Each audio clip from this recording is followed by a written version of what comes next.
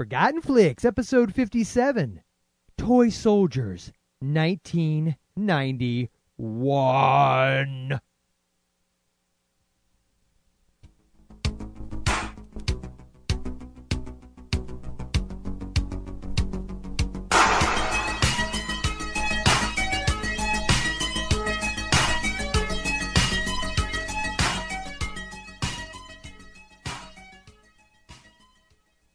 Hola, and welcome to the Forgotten Flicks podcast. I am Joel, and joined, as always, by that little buttercup of awesome, Jason. Hello, everybody. I think tonight I'm probably going to sound more like emo than I am Gerbil on Math. Did you say Elmo? Elmo, love Jason. No, I'm more talking about the straight-haired... Elmo, let's do the whole show like this. Elmo, love Jason. No, I'm afraid I'd have to kill you if you did that. Elmo? No, Elmo kill you, mofo. My kids love it when I do that. Gangsta Elmo, their favorite. Of course. Yes, so Jason, tonight we are discussing perhaps one of the most important... how can I even put this? Existential ponderings of the early 1990s. The motion picture we're going to discuss tonight is like Bergman meets Buñuel meets, I don't even know, Fellini meets Ernest P. Worrell. What? Wait, we're doing Predator 2? Oh, wait, no, that's in a few weeks. I'm sorry, I was getting ahead of myself. Yeah, no, this week we're doing Toy Soldiers. Oh, yeah, Die Hard in a boarding school. Biatch! So, yes, tonight, this morning, whenever, we're talking about Toy Soldiers from 1991. I don't know why, but every single time I talk about this movie, I always want to say 1988. It seems like an 88 movie to me, but it's actually a 91 movie. Yeah, I was surprised when I read the date on this. I've seen it a bunch of times before, as you have, but I was really a little shocked that it was an early 90s movie. But it makes sense. I mean, it's not typical 80s. There's enough, but eh. Yeah, because I think this movie definitely proves that the fashion sense from the 80s did sort of leak into the 90s. Did not die. No, not until at least 94, 95 it started to, I think, shift. Yeah, maybe 93. Yeah, somewhere in there. There's plenty of it in this, that's for sure. So maybe it was just the preppy schoolboys that they had to act. And you know how I love me some preppy schoolboys. We'll get into that one. Yeah. So would you like to go ahead and bust out the old trailer? That sounds great. The Regis School for Boys, where the country's best families... Hey! Bring that back here! ...send the world's worst students. If you're gonna kick me out, kick me out. They'd make 4 prep schools in 4 years. You're trying for the Guinness Book of Records? But these boys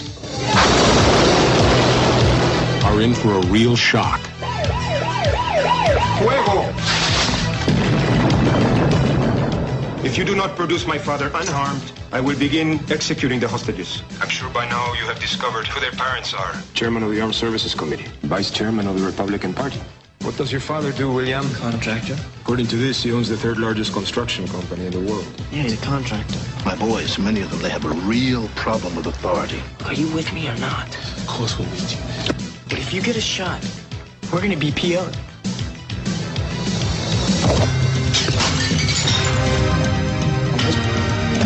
I have the assault force in a staging area 5 minutes away. You have seen these orange wires. These are wired to explosives. The kid can get the other students out of the line of fire. If any one of these wires is cut, they will explode! This kid has been kicked out of 2 schools. Well, 3 schools. Yeah. No. That's a detonator. He's got guts. He's a leader. Billy says he can do it. I gotta believe he can. It's the signal. All right. We're really gonna do this? You bet.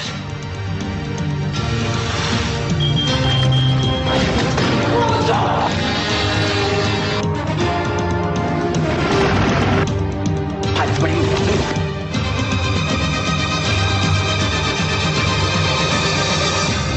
Toy Soldiers. toy soldiers, the worst students in the world. I think that might have been, I don't know, just a wee bit of hyperbole. Yeah, because it basically says that the most powerful people in the world have the worst children in the world. Well, it's debatable. It's debatable. Yes, look at the Hiltons. Yeah, so possibly. Jason, Ooh, before we get into this, yeah. what do you owe Yang? Hiltons, yeah, that's good. So the question is Skype giving us the delay, or are your meds? Oh, delay, yeah. I am, in fact, on Vicodin, but I think that makes the show more interesting. So would it be cool if I kept talking yes. to you like Elmo and just pretended like I had no idea what you were talking about? It was the meds.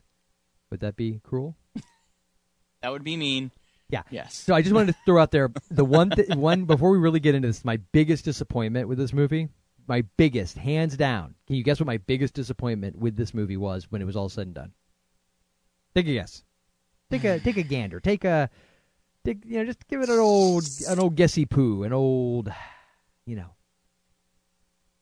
Yes.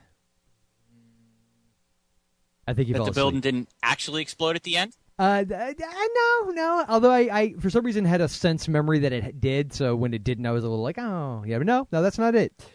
I'm not going to keep you hanging on the line Louis there, buddy. Gossett Jr. wasn't actually. You were upset that Louis Gossett Jr. wasn't actually in his underwear like most of the other people in this show. I really did need to see Mr. Gossett Jr.'s banana hammock, so no.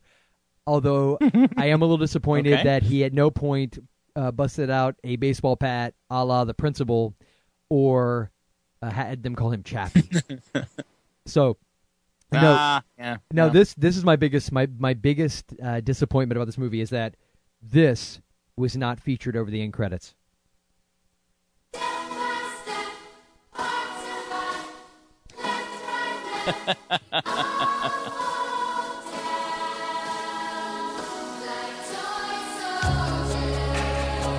Oh yeah, ladies and gentlemen, don't even pretend. It's Martika. Because wasn't this song? Isn't this kind of like the Romancing the Stone thing? I don't know. Was this supposed to be in this? Actually, no, not at all. No, oh, okay. I was gonna say, wow, that would actually be a big story, and I completely missed it. No, I actually came across it when I was downloading the trailer. I mean, procuring the trailer, and. Right. And yes, there it was sitting before me, the classic Martika ditty about drug abuse, because that's actually what that song is about. Oh, no. I thought you were going to play Toy Soldiers by Eminem. I thought, well, that's a little out of our time. We got two different No, decades. This is just straight up Martika. This is, which I got to be honest, had a thing for back in the day. Yeah, well, Debbie Gibson, Tiffany, Martika, Martika on the same better. ilk. Yeah, Martika was better. Just, I'm not going to argue that. Okay. So before we get into the synopsis, did you have a little little housekeeping you wanted to cover? Yeah, just very briefly. Of course, probably should have done this before the trailer, but that's okay. It's okay. I still have to do the spoiler alert, too. Yes, first up, just a reminder, Kevin Spencer, our buddy, our pal, our chum, the man responsible, so you know who to hold responsible for the great artwork that is on the Forgotten Flicks site. He is going to be in Cherry Hill, New Jersey at Monster Mania, March 9th through 11th. So go check that out. He's a vendor there. I should have totally built it up like, he's going to have a panel and do a big Q&A thing. It's going to be awesome. They actually bumped Robert Englund just for him. Yeah, Robert Englund will be there, as will Alex Winters, who was at the Mayhem that we went to last year. So. Yes, who in fact is a vampire, because I swear to God, that dude looks exactly like he did in Lost Boys / Bill and Ted. I mean, he didn't age a day. It was creepy. So he'll be there. I think Clive Barker, I think they had on the list there. So that's pretty cool. So, yes, definitely go check that out if you are in the Cherry Hill, New Jersey area on March 9th through 11th. And I also, Jason and I both want to send a special shout-out thank you to our buddy, Tawana, Red K Queen. We've actually, the other night, I came across this email that somebody made a donation to the site. I was like, oh, that's cool. We've actually had a few donations that were awesome. We had Peter and Hammond and Ben have donated, and that was fantastic. And Tawana also did a donation, and it was pretty damn impressive. It was pretty awesome of her to do that, and it's awesome of anybody to donate. We really, really appreciate that. Tawana, again, I want to say thank you because you basically are paying for the hosting of the site for the next year. So thank you. And so, yes, on that note, Jay, would you like to get a little spoiler alert so you can get all spoilery on this mofo? Oh, because I am totally I'm gonna give stuff away. You don't want to listen to this if you haven't seen the movie, because there are twists and turns. I'm totally giving it away. So, spoiler alert. Let's hit it.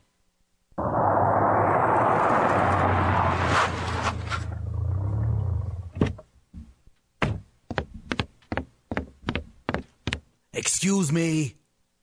Excuse me. Spoiler alert, please.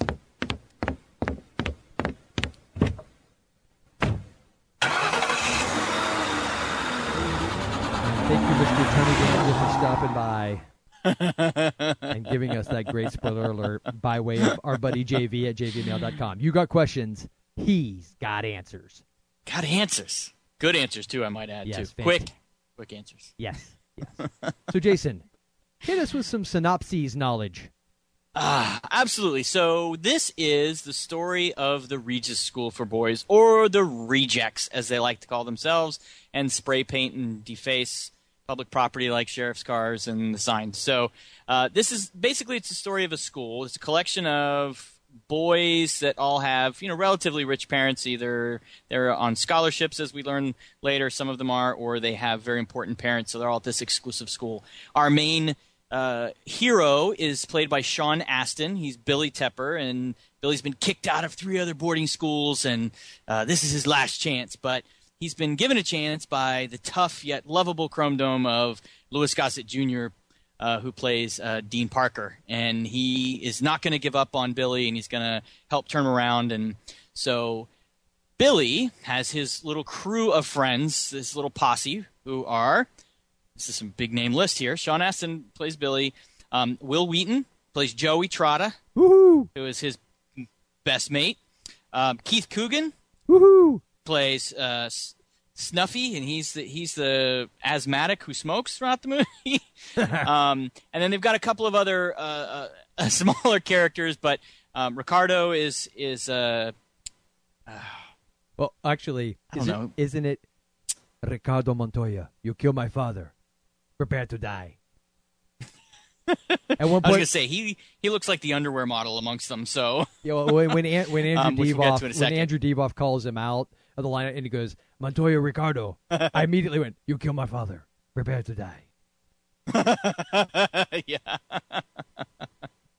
Yes, and then of course Hank, kind of the nerdy guy with the glasses of the group, and then there are some other smaller kids that I guess are like freshmen that they end up hooking up in their group a little bit later, but their main core are like those guys. And they do things like, they sneak into the basement of one of the old buildings to drink alcohol and listen in on these phone sex calls. And as their life as ne'er-do-wells gets completely disrupted when the bad guy, who's played by Andrew Devoff, yes, Luis Kali, and he is basically the son of a drug dealer who has been picked up by the U.S. and extradited. So Luis has taken this school hostage with his group of terrorists, kind of nondescript South American terrorists. I don't know if they actually showed the country in the beginning. I missed it if they did. Yeah, I think they said Colombia. Did they? Yeah, I think they. Oh, that's right. That's right. It was Colombia. Which fits because, during the late 80s, well, actually throughout the entire 80s, it was a big thing. But, it was? You might not have heard this, but no, cocaine I did not know that. comes from Colombia. I also heard that back then Beirut was a fantastic vacation spot. It was. Great safaris. You go out in the desert. Yep. Oh, man, it was awesome. Fantastic. Let me tell you. So Luis takes over the school and rigs the entire things with explosives. The FBI gets involved, and the military. The general was played by Arlie Ermey, who is a favorite of mine. I love him. He was in What is your major malfunction, pal? Yes, and he's very, very memorable, stereotypical sergeant. And then the FBI main character was Mason Adams, who played Assistant Director Otis Brown. But you know who he was? I do not, and I'm not going to cheat, so tell me. I couldn't find it.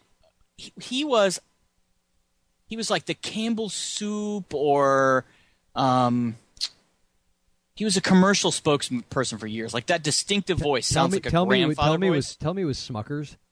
With a name like Smuckers. That might actually be him. Oh, really? I was just guessing because I wanted to go with a name like Smuckers. No, but it was something like that. It was a very grandfatherly, typical voice. Yeah. He actually had a hard time seeing him as a kind of a hardcore cop in this because he seemed too, nice. You really just wanted him to give you a hug, didn't you, Jason? Yes, I did, Grandpa.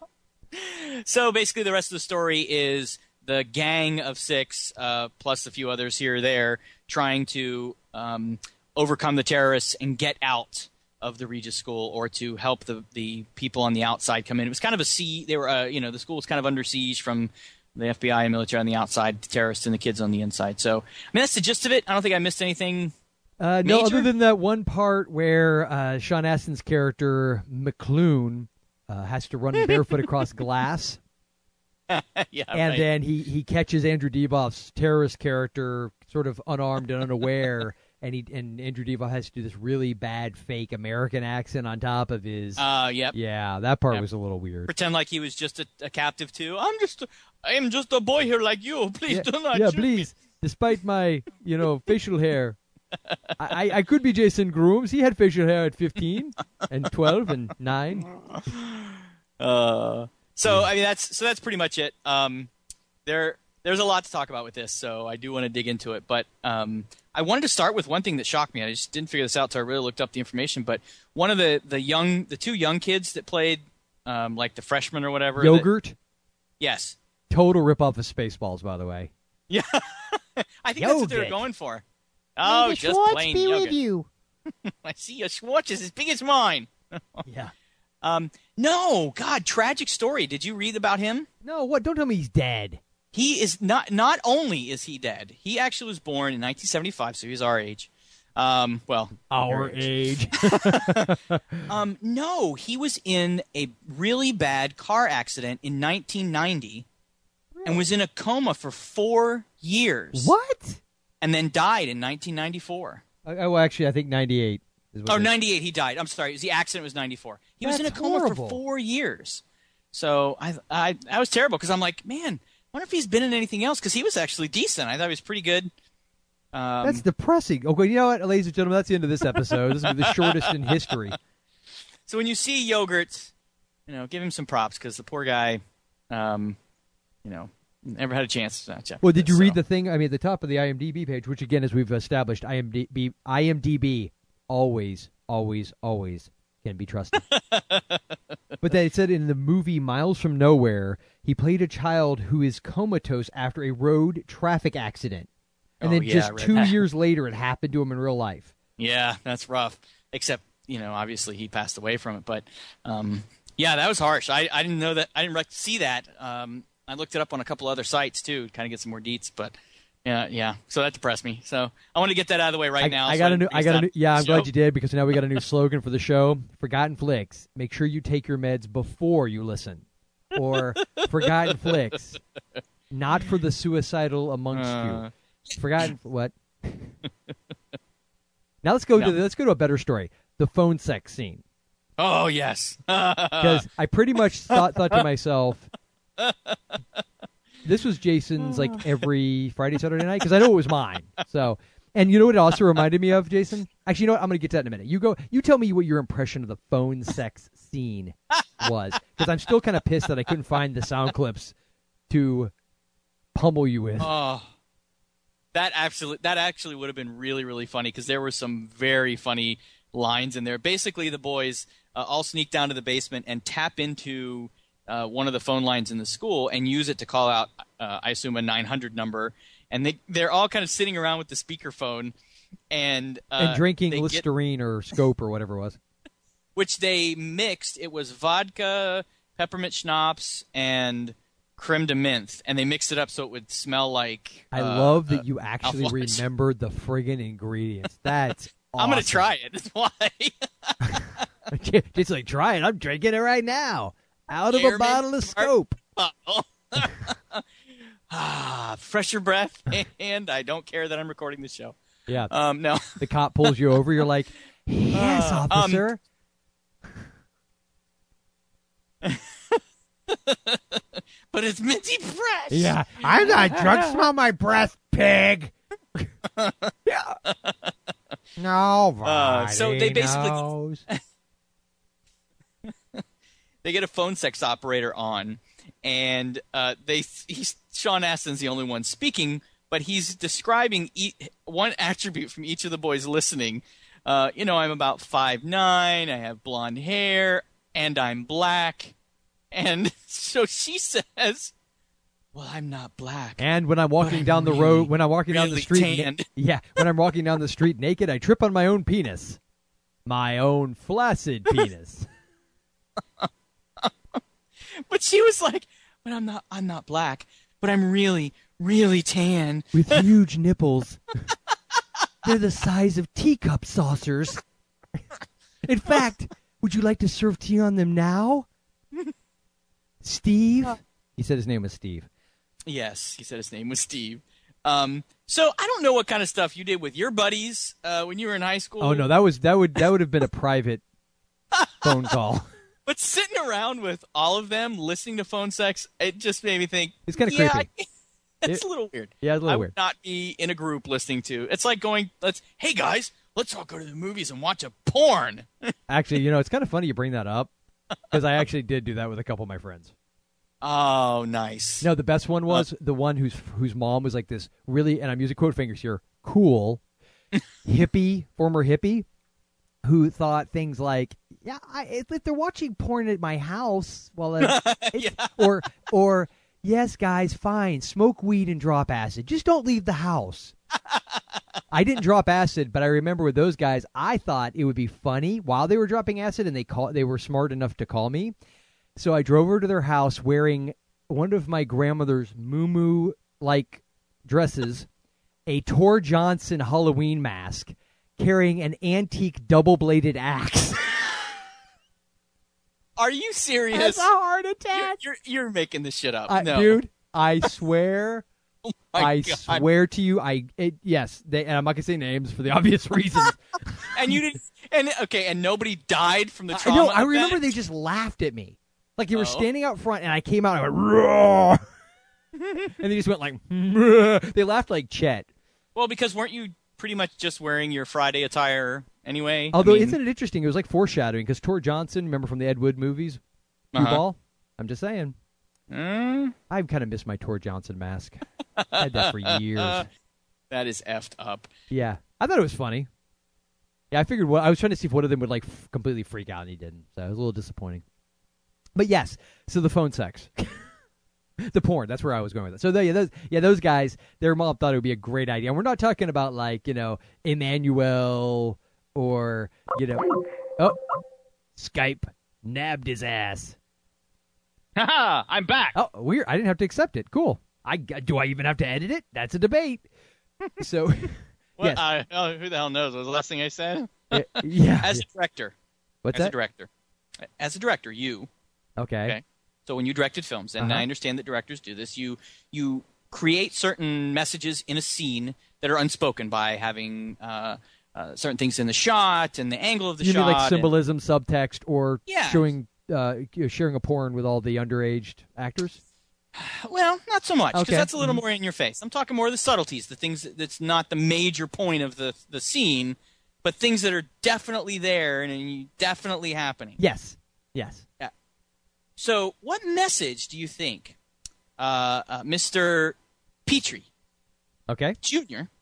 was trying to send that every single shot of their bedroom, they're all in their underwear? Interesting. Now, I tried to parallel this with some of my childhood to say, okay, it's believable because I would do this. I would not listen to phone sex with a group of buddies. And no, I generally, if they're hanging out in my room, even my dorm room, I'm not hanging out in my underwear. Do none of them own sweatpants? Well, come on. Look at their tiny whities. And at least Sean Astin had boxers, as did I think one or two of the other guys. Not Inigo Montoya. No, and he was only boxers, and Keith Coogan even had like his button-up shirt on and his undies. I'm like, whoa, that's like something your girlfriend wears the next morning. What are you doing? Come on. Did you stuff a sock in there? I'm like, come on, underwear scenes. There was a lot. Yeah, well, there were. I will say this: I could actually hear a producer argument. These kids are heartthrobs. Let's do it for the ladies. I could hear that. So I can't say it was the director. I mean, there are instances where you have to what's his name? Did you see the movie Powder or Jeepers Creepers? Okay, the guy Victor something or other. Let's just say he was brought up on charges involving the kid. And if you get my and when he got out, he started making movies again. Well, of course, if one does not have that information, certain scenes, let's just say, in his movies don't take on the level of creepy as they do after you know with younger teenage boys until after you know that information. Yeah, that's true. And I will say that Sean Astin was kind of a buff teenage boy in this, as obviously Mr. Montoya was. But do you need a moment? I don't know how we went from the phone sex to this creep fest. But Jason, it felt like odd that they were all, I felt like if Jason, can I ask you a very personal question? It felt like somebody was making this movie who didn't understand like boys, like boy culture. Can I ask you a question? Are you freaked? You can ask. I may or may not answer. Okay. Are you a little freaked out by this because it moved a little? It didn't move at all. It pointed in one direction the whole time, so I don't know what you're talking about. The only time it moved is when I tripped over it. Get up from the couch. Well, I was sitting there in my BVDs, and we know that those can't contain it. I have to have them tailor-made. I have the weirdest looking underwear you've ever seen. If you're looking at them without wearing them, it looks like they got a big pouch in the front. Like you might, I don't know, stow away a zucchini or a butternut squash. So speaking of big guns, how do you smuggle in like an anti-aircraft, 3 anti-aircraft machine guns? Like, just drive them right up to the front of a You want to know how school. you do it, Jason? You want to know? You're the djinn. Because everybody knows Andrew Devoff from Wishmaster. Yeah. Or I'll take it another level. He was also. Do you also remember where else you recognize him from? No, I was going to look it up, but I didn't have time. I know He him. was McHale from Lost. Remember the with the eye patch? Oh my God! Yep. Yeah, aged a little. Yeah, a little bit. Yeah, that's right. God, because he was kind of had that bad Russian accent. He's one of those people that could pull off like multiple nationalities almost. There's a handful of actors that can kind of pull those off, and I think he could pull it off. Yeah. So, big guns. Yeah. Okay, this conversation got really awkward. First, it started off depressing, and then it just got awkward. I did want to say one last thing that the phone sex scene reminded me of.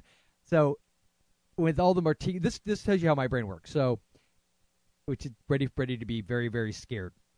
So I came across the Martika thing. Oh yeah, I remember that song. I used to like that song. And then I was like, wait, I think I still have that tape because I still actually have a bag of tape. So listen, I don't know if you can hear. I actually brought props. Really have cassette tapes still? I have a bag filled, and in fact, it was not that particular Martika one that I still had. I have, and here it is, the single. I will bring this in to show Jason tomorrow so he can know that I'm not full of crap. Wait, in public? You're admitting you have more than one Martika cassette? No, I only have one. I didn't have the other one. Oh, but you at some point owned multiple? No, I owned one, and it's a single. Remember cassette singles? Okay. I have several of those, actually. Yeah, that's true. They always put like the big pop hit song on it, and then they always threw some piece of crap on the other side. In fact, this one totally fits your description because it had "Love Thy Will Be Done." Remember that song?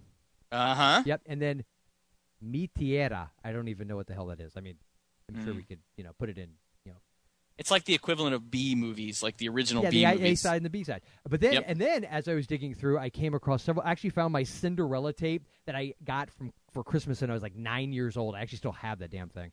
Oh my God! Yeah, I had quite a few in here. Some of them I'm not going to mention because the laughter will never ever stop. But the other one I found, and I felt it was fitting for the sex scene, so I actually got the song, Jason, just for you. Let's see if you remember this little ditty, this little blast from the past. And this was in your bag of cassettes? The single, yes. Here we go. Uh-huh. You remember this?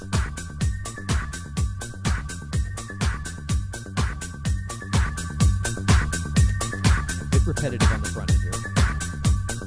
Give me a minute. You'll know soon. Got it yet? As soon as he starts talking.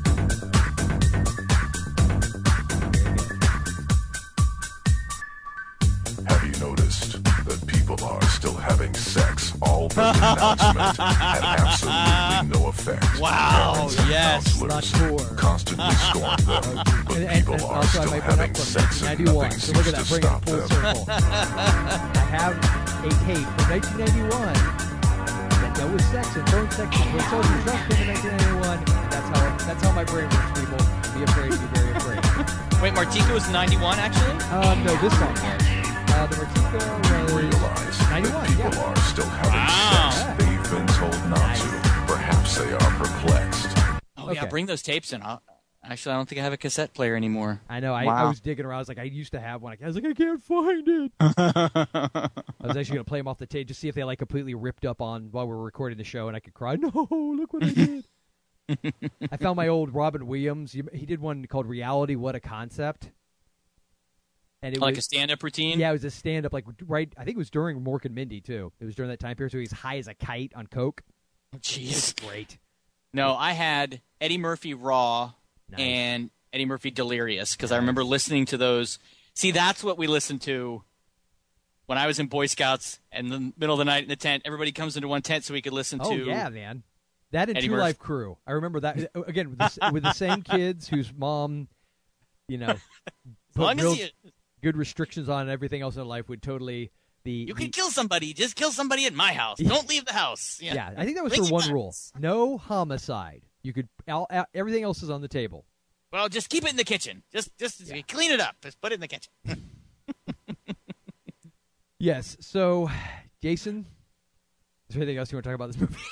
We talked about the phone sex scene, and that's So that's it. Phone sex and boys in underwear. That's the basically entire toy movie. soldiers. In 20. Wow. That's. Oh wait, and I threw in that the kid died. So we got that worst review ever. Okay.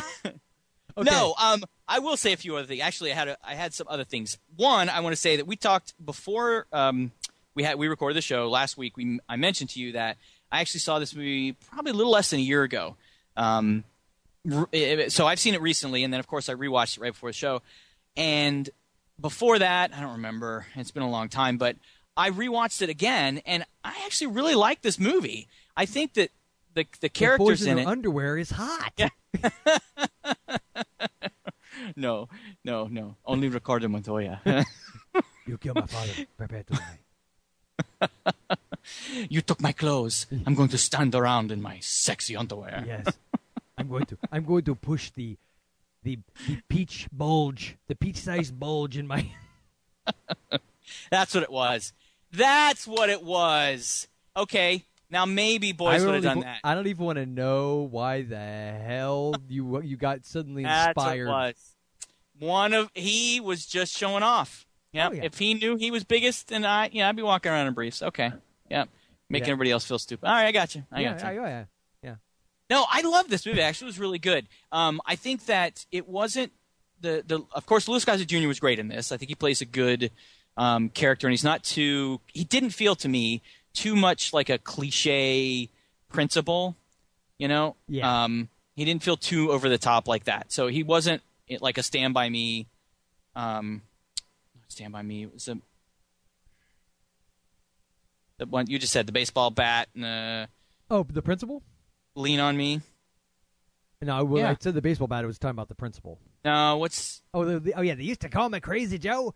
Now they can call me Batman. That would be Morgan Yes. Freeman in Lean on Me, yes. Lean on Me, that's what it is, yeah. And he wasn't... I mean, he could have easily kind of played that type of character. Tough love with the kids and all that, which I know is the writing of it, not him. But he played, I think, a really cool, mellow character in this. But I thought, really, the combination of Sean Astin, Will Wheaton, Keith Coogan... Yeah, it's pretty cool. Dude, that worked really well. And, sometimes you throw in just big names or, at the time, big names. These are all pretty big 80s names. Although Will kind of, I guess, became bigger in the 90s when he really kind of got into Star Trek.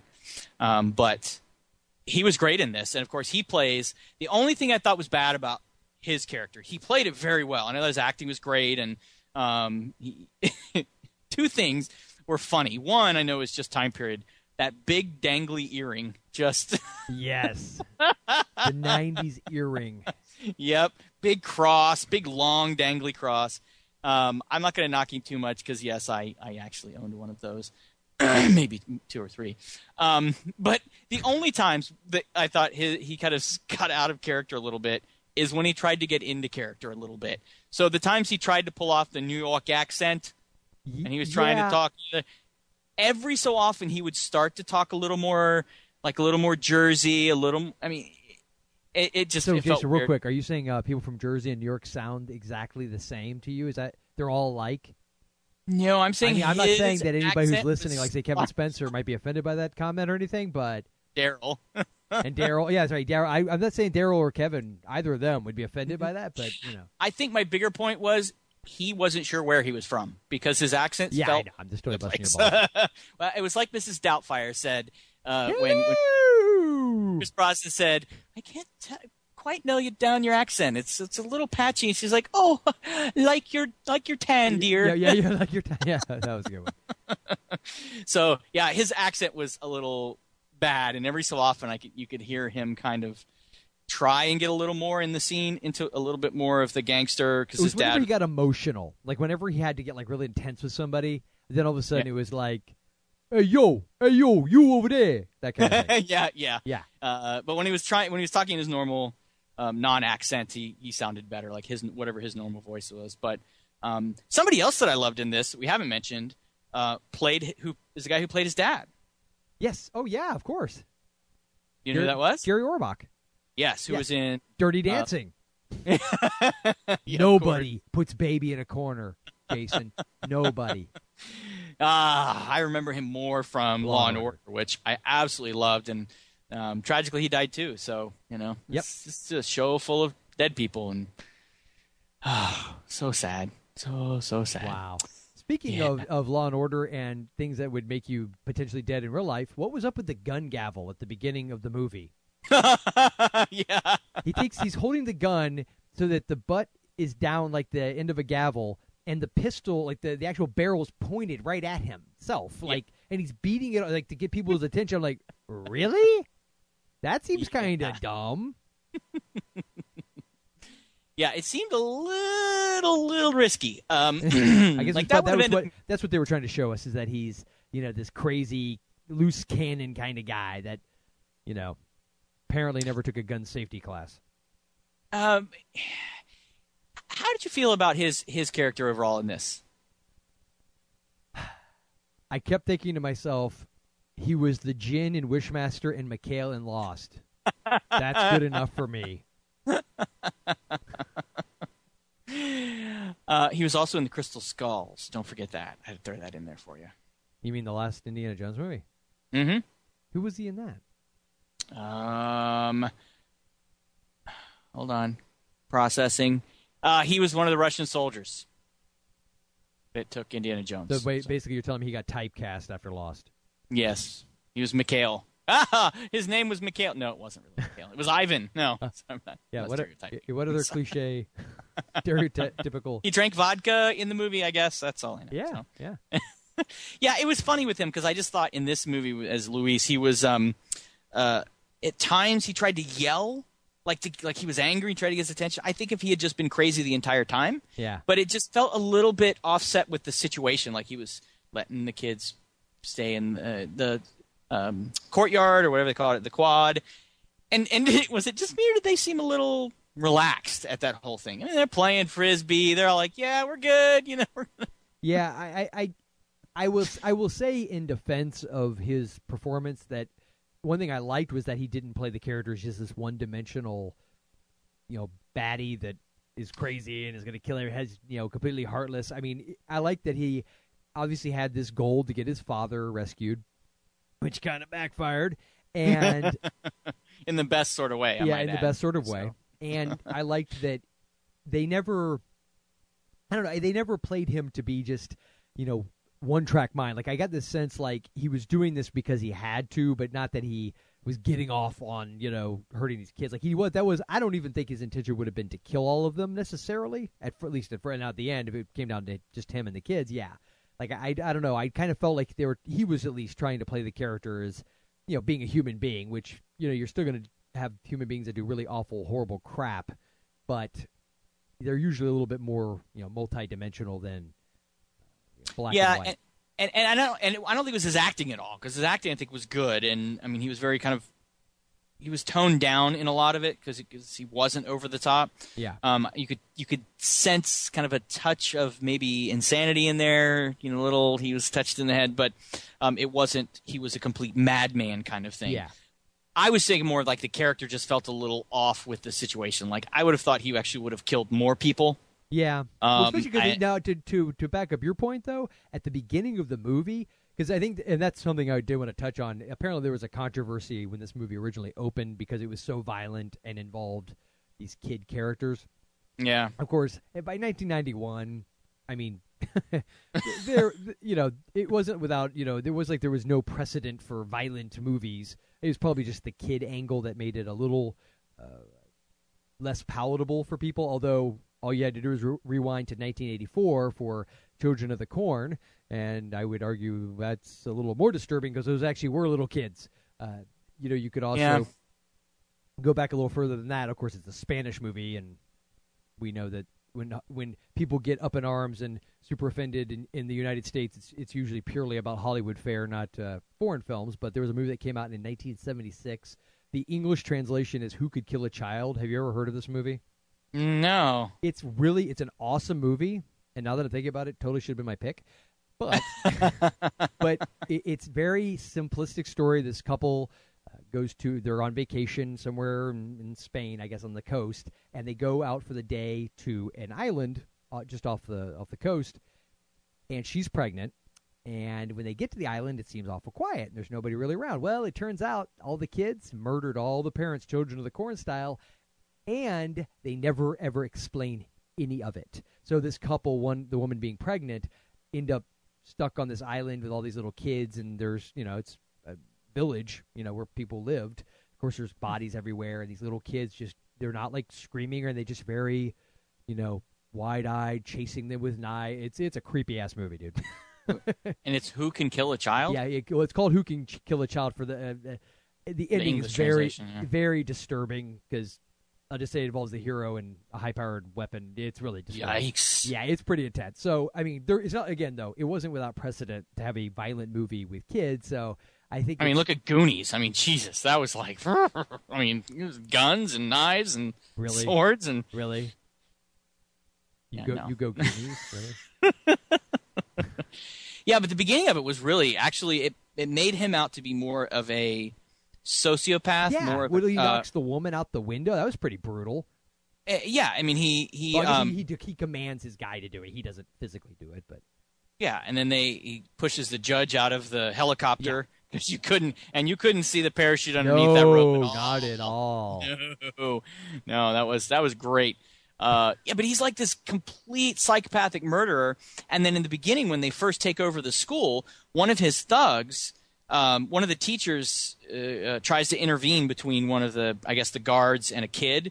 He's like, "No, don't hurt him," and he just pulls out his gun, bam, blows his brains out. And so it sets it up like he's going to be violent the whole way through. But then did he kill the teacher, or was it one of his men? No, it was him. You're right. It was him. It was him because he pulled out a handgun. Yeah, one of his men was standing there. And he was doing one of the men was doing something to the boy and that's the teacher intervened. No. And the teacher intervened. I hope so. What kind of boarding school is this?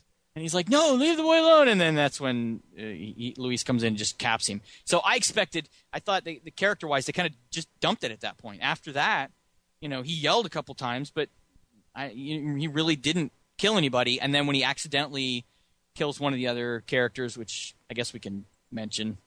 Yeah, major spoiler alert, but honestly at this point. Yeah, it's a big spoiler, but Will Wheaton's character, Joey, basically he's had enough. So he beats up a guard and gets in a fight, grabs his machine gun, runs out to the quad, and levels it at someone. And totally it looks like Scarface. Yeah, it looks like a scene out of Scarface, and he just starts bah, bah, bah, bah, but the machine gun shoots all over the place because he's doesn't know how to use it, and then the guard kills him, and Luis just freaks out. He's like, well, you have to give the complete context of that, rightfully so, because as it turns out, Will Wheaton's father is the head of the New Jersey mob, and they had just worked out a deal, kind of the backdoor dealings of that Luis and the terrorist guys would let the mobster's son go, Joey. Which is why he fought back, because he didn't want to be and he didn't want to leave his friends. And then, of course, when Will Wheaton gets killed, that's when his dad basically decides, well, I'm going to show him what loss is, and because Luis's father is the kingpin is still in prison, and Jerry Orbach's character just has him offed. So but the best part is right before that he stands up and goes, Nobody puts Joey in a corner and shoots him, and then he orders the other guy killed, which is weird because you really seriously, you don't think that was a stretching, I don't know, credulity, just a smidge that the head of the New Jersey mob would have that much pull with guys in prison? I mean, really? Not at all. I mean, do we really buy that? Come on, we know once they're in prison, they can't do anything bad. Oh, it's true. They're rehabilitated. Yes, they are. Well, and they have no contact with anybody. Can you imagine because I love Jerry Orbach as an actor, but he seems far too warm, maybe. And I'm not saying that the character, the head of the New Jersey mob had to be the stereotypical kind of mobster type, but I don't know. That was probably one of the few. I was like, oh, it's Jerry Orbach. Yeah, he's not that threatening to me.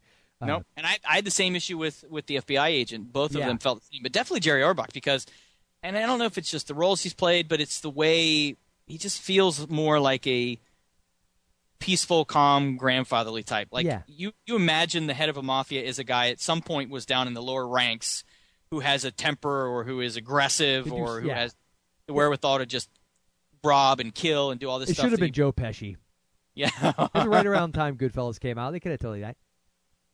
Well, funny? I'm a clown? Eh? Yeah, but the problem is Will Wheaton is taller than... Yeah, but they never did a scene together, though.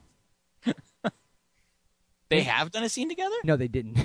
They didn't do a scene together. Oh, yeah, you wouldn't have been able to tell. Yeah, you would have. And have you ever gone to a school where they put everybody's parents' occupation on the school records? I think they would at a school like that. But the best part is that they in Will Wheaton's character's records it says head of New Jersey mob. Yeah. Oh wait. Very subtle. That's in sanitation. Yeah. Oh, okay. He owns Blockbuster. Oh wait, no, I'm not implying that. Not implying that there's any correlation. My name's Jason. May or may not have worked there. Yeah. We're in the waste disposal business. I get. Yeah, and I got a little beef with that because really the vice chair of the Republican Party, that's like big, giant, powerful. Yeah, I know. What was that? It was so random. It was. It felt so weird. Like, okay, one of the largest construction companies in the world. Oh, and your father. He's assistant deputy vice chair to he's the standing treasurer.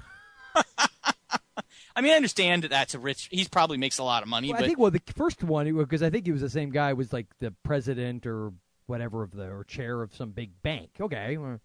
Yeah, exactly. But it was like that wasn't what caught his attention. Was it's like what?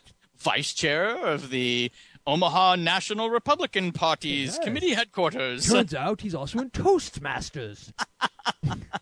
With the plot thickens. This is leverage. Worst terrorist ever.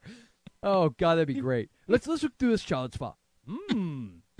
So, Daddy was a character at the Disney parks in high school, was he? Oh, maybe that's why they called yogurt. Maybe his dad owned TCBY. Oh, back in the day, TCBY. I should love huge franchise. Do they exist anymore? I don't know. There's not one around me. Yeah, me either. Sad. It all just goes by so fast. Just plain yogurt. Yeah. May the Schwartz be with you. Although I will also like to point out, rewinding just for a second back to the People Are Still Having Sex song. I didn't get that far into it. There's a part in that song where you hear a woman go, "Hello, lover." Do you know what 1987 horror film classic that is from? Ooh. It's a sample. If I could fast forward through this thing, I would, but I can't. Yeah. I'll add it in. I'll edit it in and add it at the very end so people can hear it. But yeah, do you remember what that's from? No. Evil Dead 2. It's when Ash's girlfriend, after he's, spoiler alert, like people that listen to the show haven't seen friggin' Evil Dead 2. So he takes the shovel and chops it up. Well, later on, he is looking out the window. She pops up, grabs her and goes, "Hello, lover." And I remember that was the reason why I love the song so much. And did they really sample it from the movie? Was that what it was from? Yeah. Oh, yeah. It's the actual. You can tell. Yep. Of course. Yes. Linda. Good stuff. So, Jay, would you like to, I don't know, maybe hear a promo and then do some movie picks? Let's do it. Hi, I'm John Waters. Hi, this is Dolph Lundgren. Hi, I'm Lance Henriksen. Hi, this is Keith Gordon. Albert Kuhn. Miguel Ferrer. Nancy Allen. Robert Davi. Richard Elfman. Ileana Douglas. Patrick Warburton. Zwingshauser. Cliff DeYoung. Steve Railsback. Mr. T. William Cash. If you haven't been listening to the Projection Booth podcast, you're missing out. Each week, the Projection Booth brings you in-depth discussions of some of the most interesting movies ever made. I'm Mike White. No, the other one. I'm the guy who wrote the film fanzine Cashiers to Cinemark since 1994.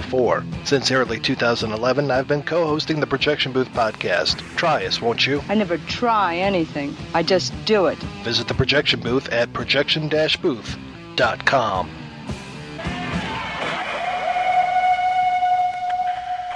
I'll take that category for 1,000, Alex. What is a list of people who'll never be on our show? My favorite one, Robert Davi. I can't even get my... Hold on. Let me grab my own testicles and try to, pull them down to my knees and go, Robert Davi. You can't even get there. No, I think those sounds are so low that some of the words he says only elephants can hear. So... Pretty sure you're right. Yes, very cool, very cool. So, Jay, what is your pick? What movie? What cinematic classic, as it were, are you going to suggest to the people that they should check out based on its connection to Toy Soldiers? Which, by the way, I probably should mention I actually liked, and I haven't seen it in almost 20 years, but because I kind of did. So, did you like it? Yeah, I did. I mean, I found it. It's not like a movie I would pop in every chance I got. I definitely didn't have the reaction I did to RoboCop, where it was like, oh my God, this is better than I remember. Yeah. But it was enjoyable fluff. You know what I mean? It was just a fun. Yeah. It's like just a trip down memory lane. I mean, the one kid. There's one kid has actually the kid that they send away, who the terrorists are actually after. Who the one in the beginning. Yeah, I totally had that haircut when I had hair. Where it was kind of somewhat, closely, not shaved bald, but which again, foreshadowing. When I had hair, it's like I wanted to get rid of it. Your wish is granted, little one.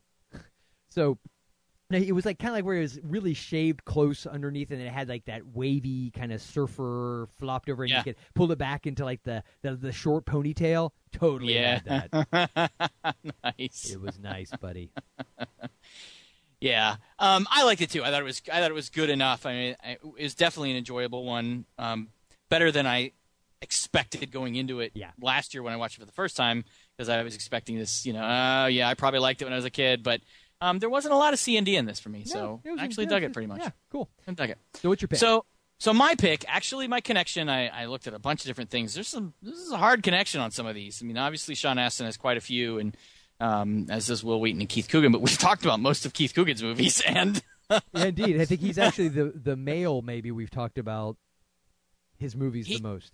He is up there in rarefied air. I'd say it's Keith Coogan, Tim Thomerson, and Bruce Campbell. They're probably our top three. But no, I went with Louis Gossett Jr., and I went with one that I feel is a fairly forgotten flick, but one that I actually really enjoyed. I haven't seen it in a while, so it might not be any good, but it's Diggstown. I have yet to see it.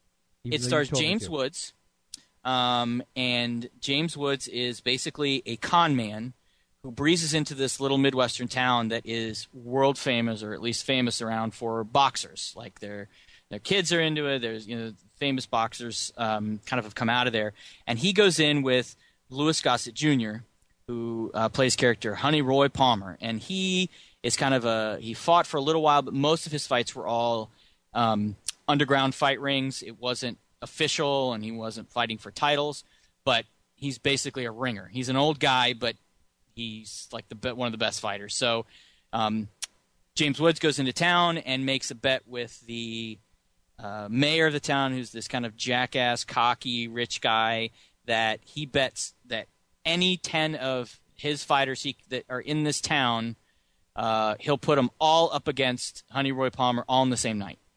And it's actually kind of cool. It's a lot, there's a lot of twists in it, a lot of neat things happen, but it's actually a pretty enjoyable movie. And then the fight at the end, the sequence of fights is pretty cool too. So James Woods plays a really funny character in this. It's a comedy, kind of a comedy action type thing, but it's actually pretty good. So Oliver Platt is in it. Heather Graham, and she plays the girl. It's kind of likes him, yeah. Actually, so it's pretty decent. Really, really not attractive, really. Really? Come on. You're on crack. Yeah. No, actually, I may be. You may be, because she is hotness. So, but anyway, so it's a great funny movie. I haven't seen it in a long time, so I could totally be suffering from CND on this, but I remember really liking it, and having seen it multiple times, really liking it. So, dude, I don't think it's got James Videodrome Woods in it. You're not suffering from CND, just by the very fact that he's in the damn movie. You're not. And you wouldn't think that Louis Gossett Jr. could pull off a boxer, but really? He actually. I pretty much believe he could beat my ass. So yeah, no. Well, yeah, possibly. He reminds me of like a George Foreman, not as big as him, obviously, because George Foreman in his latter years got really big, heavyweight. But he definitely looks like a George Foreman style. He's not ripped like a bodybuilder, but he looks like he could break your head in half. The power blows, yeah. Yeah, he could kill you. I love him as Chappie in Iron Eagle. Yeah, I do too. We have to do that movie, right? That movie's going to be so C&D, it's ridiculous. And it has Tim Thomerson in it. Ha-ha! We're going to change the name of the show to the Tim Thomerson Podcast. Yeah, the Tim Thomerson Show. So that's my pick, Diggstown from 1992, which I might add, interestingly enough, the alternate title that's on the DVD package that's on IMDb, it's called Midnight Sting. I guess. What? That doesn't even friggin' make sense. It sounds like a cop, like a bad, like Vice Squad. Yep. Midnight Sting. I have no idea why. It's just that's what's on the. Well, Diggstown doesn't really tell you anything either, but it's better than Midnight Sting. That doesn't even fit. Yeah. Which I do need to see that. I know you mentioned one time it came on one of the like local independent kind of smaller channels, and I started to watch it, and you know how it is. Things happen. Mm-hmm. So I got like the first 10 minutes in, but yes, I definitely want to see that one as well. So good choice, I assume. All right. So what'd you come up with? From 1987, Whitewater Summer, starring Sean Astin, Kevin Bacon. Oh yeah, the Baconators. Kevin Bacon plays a guy named Vic. The movie starts off where Sean Astin's character... Is it Austin or Astin? I guess it's Astin, right? It's Astin, I believe, yeah. Yes. So Sean Astin is a kid. I think his name is Alan. And he's kind of this nerdy, bookwormy type kid. But his parents want him to have some life experiences. So he's around 14 years old. This guy Vic shows up. It's kind of actually weird because I know they're in a major city. I don't know if it's Chicago or New York or what. But Vic actually comes to their home. And I guess he walked there because he has. I seem to. It's been a long time since I've seen this movie, but my recollection is he has like his backpack with him. He's like a woodsman survivalist type, and he has this camp he does for kids, and he wants they called him, I guess, to take their son on, his little adventure, whatever. Long story short, he takes Alan along with a few other kids who, are borderline delinquent. So it's kind of, I guess, supposed to be one of those, like, not scared straight, but get close to nature and, get yourself some discipline kind of programs. Cause, connecting, the whole thrill of being on an adventure and living, Yeah, it's sort of like that. So they go, and if you watch the trailer, you would feel like, oh, this is kind of like this lighthearted comedy, a coming-of-age story, because the Sean Astin character actually does the Ferris Bueller thing and talks to the camera. Of course, this is the year after Ferris Bueller, and he is dressed like Corey Haim in License to Drive, and it's got this sort of tongue-in-cheek, vibe to it. Yeah, the movie itself is actually kind of dark as hell, because it turns out Vic is kind of a psycho. Yes. And this is the one where he decides that to teach them a lesson, he's really going to push them. Yeah. And goes a little dark. crazy. It gets pretty dark. Now, I remember this was one of those movies that I totally liked a lot as a kid. It was actually, I think, one of the first movies. I saw this before I saw Goonies, which is an interesting little trivia bit. The main movie was shot primarily in 1985, but wasn't released till 87, which is when they shot a lot of, or all of the narration that Sean Astin did. So I always thought, now it explains it, because I always remember even as a kid thinking, he looks different from, so I knew it was supposed to be a flashback, but they're definitely, like, normally if you shoot a movie all around the same time period, he's not going to look that different, but there's definitely a growth issue there, but in the 2 years that transpired. So, but I really dug this movie as a kid. It made me, kind of be a fan of Sean Samwise Gamgee Astin.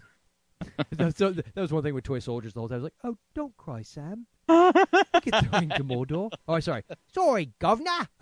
We'll get the ring to Mordor. All the hobbits have cockney. He was my favorite hobbit. That's all I got to say. Of course, he was everybody's favorite hobbit. I thought Frodo in his sorry whiny. Yeah. Oh, this ring is so heavy. Yeah. Sam was cooler. Yeah, he really was. Poor Sam. Yeah, I haven't seen Whitewater Summer in a long time. It's been a long time for me as well. Actually, although it hasn't been like the full time, because I did see it like about 4 or 5 years ago, maybe even a little longer than that, 6 or 7. It was on like the Flicks channel or one of those. I'm talking about those. Yeah. They're not really paid channels, but they kind of are. And it's like an HBO Lite. Like HBO Lite. It was on one of those channels, exactly. And I watched it, and I actually, it wasn't horrible. Like, it wasn't I don't recall it being oh my God, like a Garbage Pail Kids moment. Mm-hmm. Which I actually think, aren't those two brothers? Who? The kid in Garbage Pail Kids, Mackenzie Astin. Aren't those two brothers? Oh, hold on. I don't know. Hey, Jason, entertain the folks for a minute. Do do do do do do do do do do do. Hello,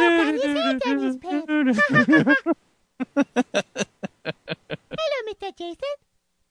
Why are you only in underwear? Uh-oh. I don't want to know the games you play with your kids, because the fact that you even have kids is scary enough.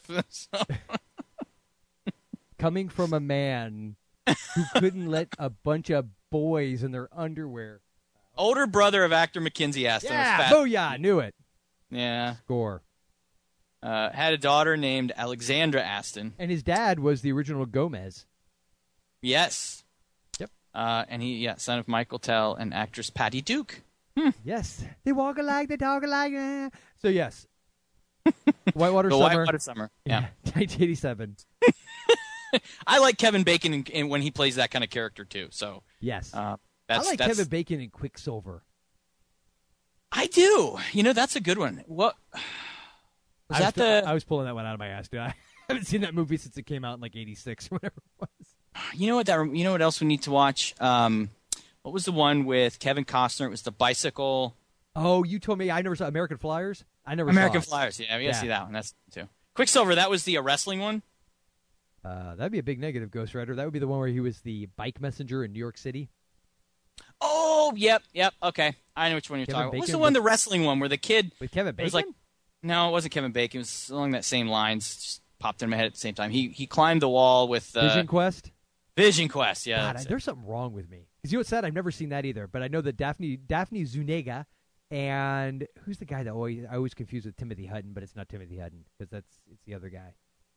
Was it Timothy Hutton? No, it wasn't Timothy Hutton. Who's the dude in that? Matthew Modine played the Matthew like, Modine. The That's the guy I always confused with Timothy Hutton. So there you go. Oh, is it? Okay, yeah. I was gonna say Matthew Modine's the main character and all, but but yep. Yeah, those movies for some reason all kind of go together. But yeah, no, American Flyers we have to do, and Quicksilver too because that was a bicycle movie also. Yeah, we'll do a bicycle double feature. Oh, and Rad and BMX. Oh, do Rad. We've got to do. That's got Lori Loughlin in it. Oh, yeah. And it has the single greatest dance sequence. Not only do we have white kids dancing badly, we have them doing it with a friggin' bike. Oh. I dare say that is probably one of the best prom scenes of all time. I'm thinking that is an 80s cheeseball double feature that has to happen. Rad and Thrashin'. Oh, yeah. The skateboarding one. Yes. Or Gleaming the Cube, but I think actually Thrashin' would be a better cheeseball. Yeah, I think so too. I haven't seen either one in a long time, but yeah, I think it would be better. So good stuff. You ready to shelve this puppy? I think so. Jay. I think so. I don't know if I'm done talking about phone sex and kids and their tidy whities, but and some creepy Elmo thrown in for good luck. So. Elmo love tidy whities. You can't even do it right. It just sounds weird. Does it sound weird? Yeah. Elmo don't like cussing. I'm kind of doing like a weird... Cussing? Elmo has speech impediment. Don't judge Elmo because he sounds like Elmo Fudd.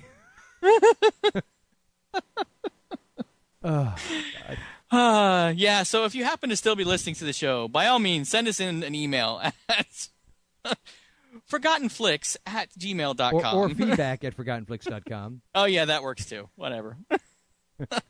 You can also follow Jason on Twitter at FlickSidekick. Or me if you're so inclined, where I occasionally will send out tweets that sound sort of like Elmo, but just creepy. At Forgotten Flicks. And be sure and like us on Facebook if you have not already. We have the podcast page that we put up the shows and some other materials. We also have the fans of the podcast page. We've got some other cool discussion going on. We even let some cats out of the bag on that group. So we kind of talk about what's coming up or what we might be doing and take information and comments and requests and stuff from listeners. So check us out on Facebook. And definitely check us out at ForgottenFlicks.com. That's Flicks with an X. And Jason's not kidding, like us, because we need it. We have very low self-esteem, and we really, unless people are constantly liking us. Yeah, we need the reinforcement. We really do. We really, really do. Please. I may not be black, but I'm really, really tan.